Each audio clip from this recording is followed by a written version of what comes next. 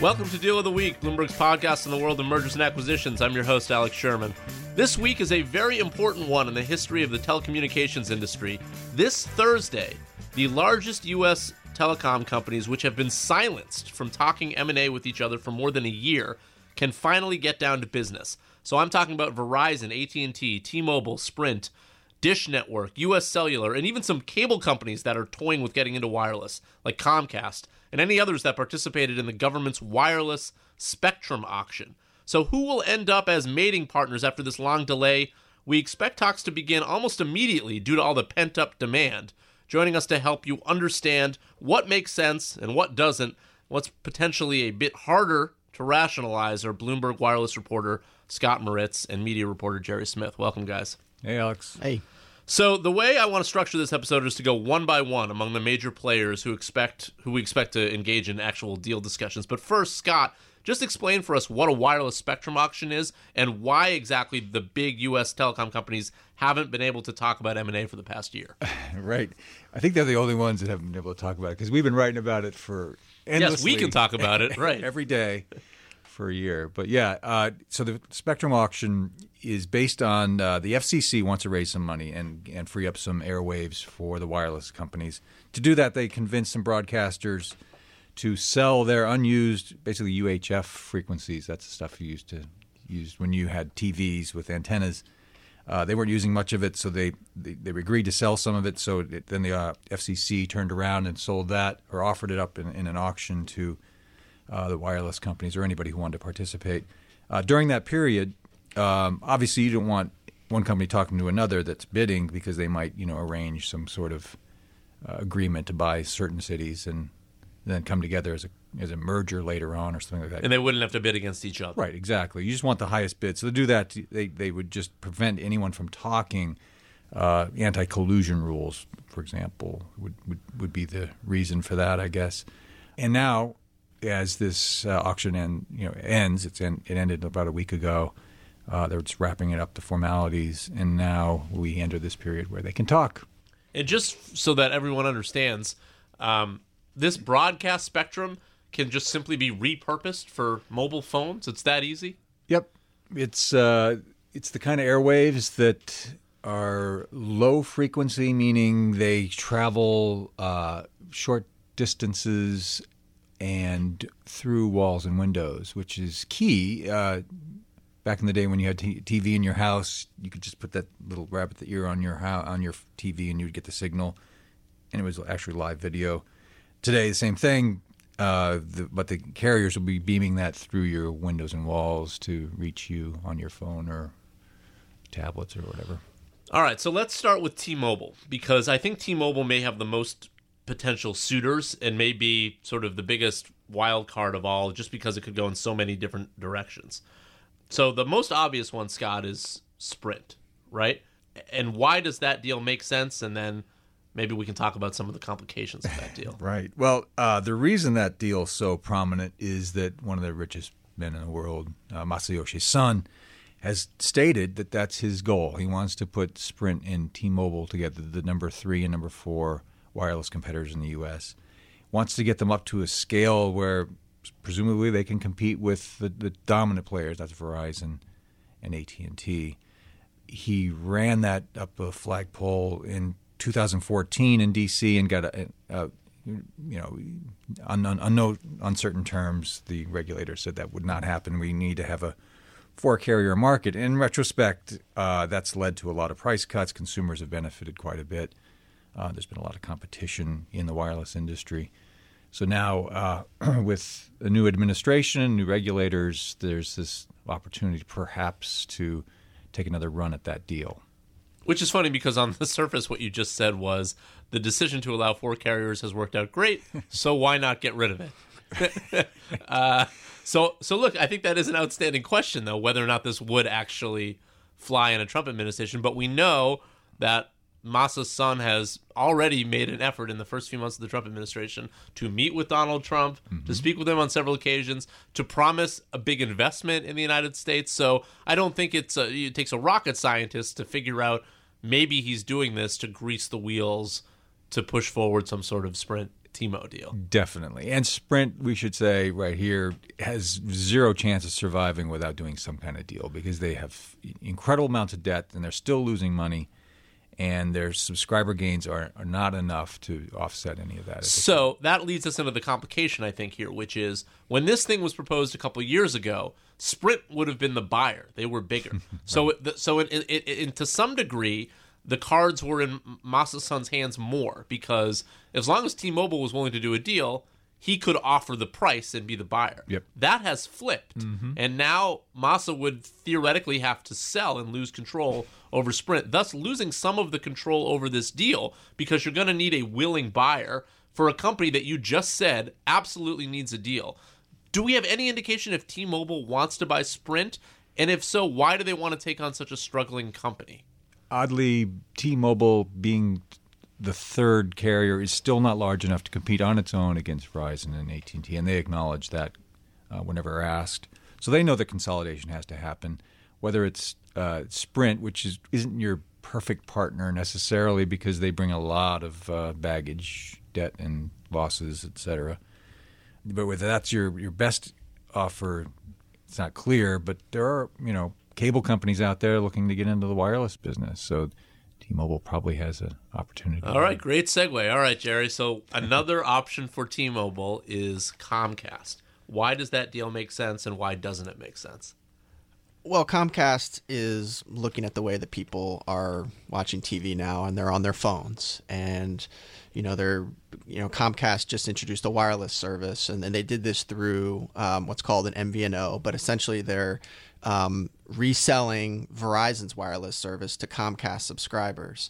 Now, a lot of analysts are saying, we don't think Comcast is just going to stop at this. Comcast says this is our strategy for now, but analysts are saying, maybe Comcast could end up just buying a wireless company, and that way they don't have to, they have terms with Verizon that may not be attractive, and so owning an entire wireless company would be a way to get into the wireless business in a much more economic way, according to some analysts.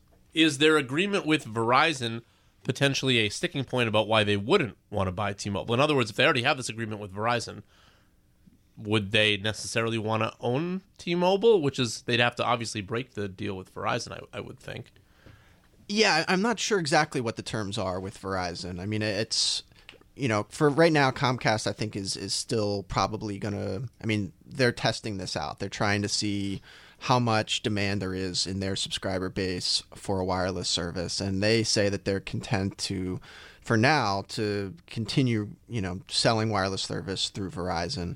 But there is, they are they're watching more and more data on their phones. And the Verizon, they're buying this per gigabyte from Verizon and they're reselling it, and the economics might not be as attractive as if you actually owned a wireless network.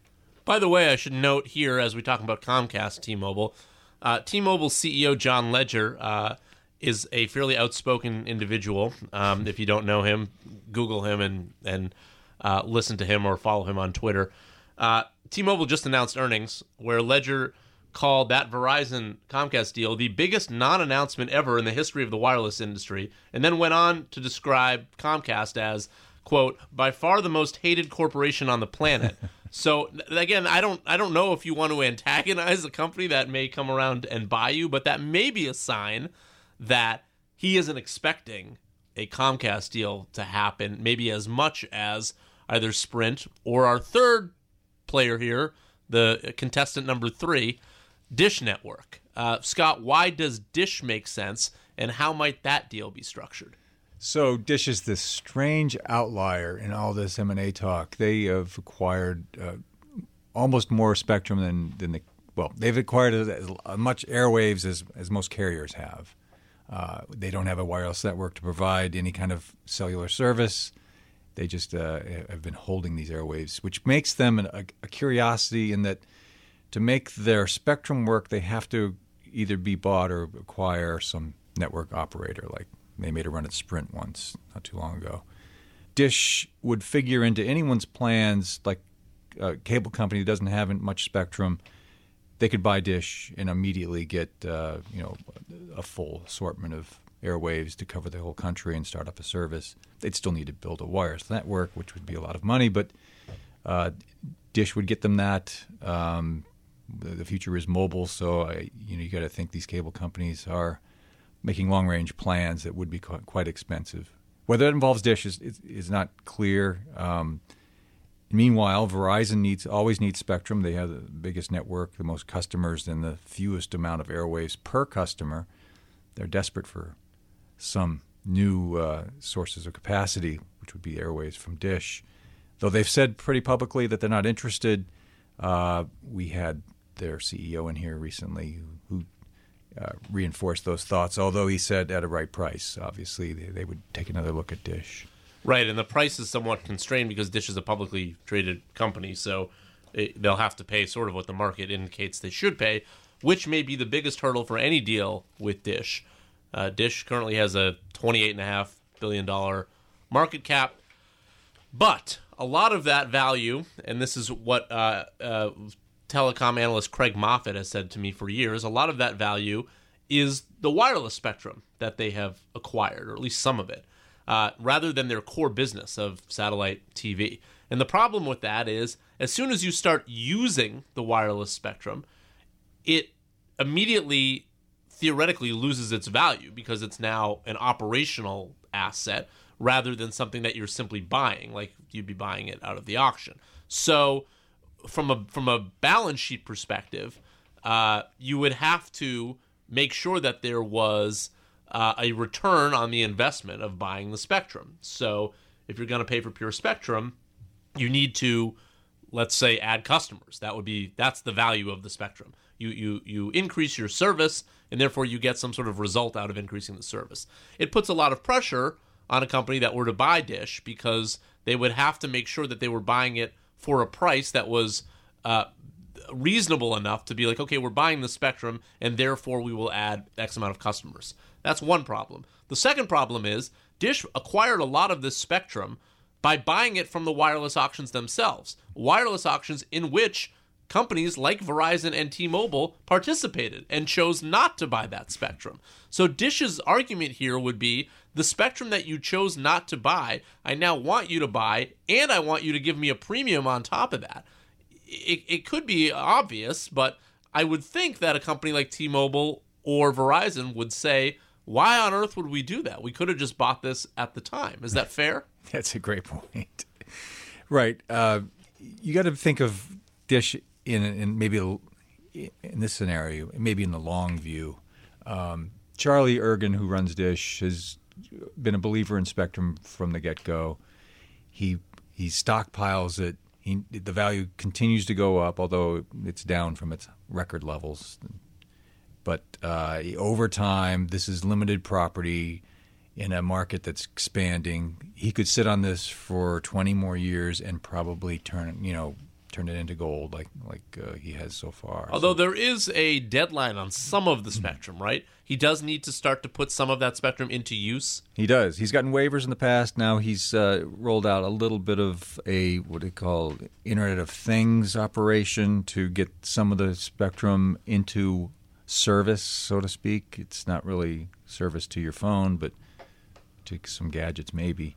But yeah, it's buying him some more time, which he's an expert at this, so I don't have any doubt that he'll work that out. All right, let's turn back to the cable industry and talk about Comcast and Charter. So we mentioned Comcast as a buyer for T-Mobile. Do we think a Verizon-Comcast deal is even possible? It would be very expensive for either company. One thing that is worth noting as far as why Verizon would be interested in Charter or Comcast is, the future of wireless is 5G. It's like super fast cell phone service. And it's not just about the wireless spectrum, but there's what's called fiber backhaul. It's essentially the wireless companies need a cable company to sort of provide the backhaul for the future of wireless. So Verizon might look at Comcast or Charter and look at their fiber infrastructure, and that would help them get to that 5G that they're talking about. So Verizon Charter makes some sense from that standpoint. The holdup there, I think, would be the price, from my understanding. Charter wants $500 a share or more. It's currently trading at $343 a share. So that's an enormous premium, considering the dollar figure that we're talking about here. Verizon has other options, Scott. If they don't want to go down the infrastructure route, what else did Lowell McAdam tell you last week? Yeah, he was pretty candid about what his options were, and in addition to talking about how he needed fiber in a lot of places, which would include, a Charter deal or a Comcast deal in that scenario. He also said that he would take calls from, Disney, Iger, and also CBS. Interesting pivot to, a media kind of profile, which it's sort of like AT&T. AT&T has done now with its attempt to buy Time Warner.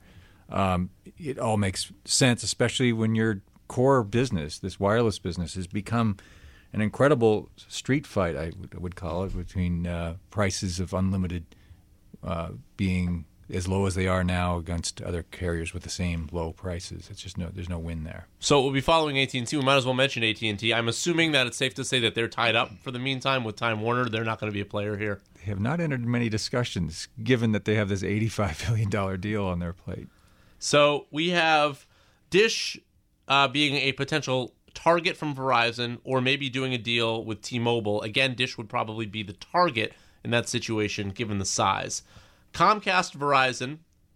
One other deal we might as well throw out there. Is there any chance Comcast could buy Charter? They tried to buy Time Warner Cable, and that deal was sort of nixed by regulators. In this new Trump administration, same logic as we just talked about with Sprint T-Mo. Any chance Comcast could try to buy Charter? I think analysts are putting it at around 5 to 10% chance. So it's not zero, but it's slim. I mean, it's, like you said, Comcast, I think, is still licking its wounds from trying to buy Time Warner Cable a few years ago and getting blocked in Washington. But, it's a new era under Trump. Maybe there's a possibility that they'd be more favorable about something like that. Certainly in the cable business, the more subscribers you have, the better. Another thing about Comcast and Verizon is that, an analyst points out to me that Brian Roberts, this is a family business. He took this business over from his dad. He would be probably very unwilling to sell. And if he was a buyer, he's not the type of person who does small deals. When he wanted to get into content, he went after Disney, and that didn't work out. But then he went after NBC Universal and bought NBC Universal. He tried to buy Time Warner Cable, which was the second biggest cable company. So if he's looking to buy, this analyst said he maybe he's more interested in someone like Verizon, who's the big fish. All right, so to wrap up here, throwing a lot at you. Let's do predictions, because none of these companies have been able to talk to each other. So we're free and clear here. We have zero knowledge, literally zero knowledge, because nothing has actually happened yet. One deal that you think happens, Gerry, what is it? I think the Sprint T-Mobile deal is the one that most people are probably looking at right now. Scott, do you agree? Is that the deal, or is there something else? Front and center, that seems to be the one that has the early momentum based on history, but now as it picks up again under the Trump administration, I think that's the one that might move forward first. I agree. I think that's the most obvious one, particularly because Masayoshi Son will be the most motivated of anyone, I think, to get a deal done. So he's got to be thinking, I just have to put the pressure on Deutsche Telekom as much as possible to get them to work with me. Scott Moritz, Bloomberg's wireless reporter, and Gerry Smith, Bloomberg media reporter, on what should be a very interesting next couple weeks in the telco industry. That'll do it for this week's episode. Hope you enjoyed that. You can catch all of our episodes on iTunes or on Bloomberg.com or the Bloomberg Terminal. Please rate and review the show on iTunes. It helps other people find the show. Also, follow me on Twitter at Sherman4949. Gerry, where can people find you on Twitter? Gerry F. Smith. And Scott? Moritz Dispatch. Sarah Patterson is our producer. Alec McCabe, head of podcast. See you next week.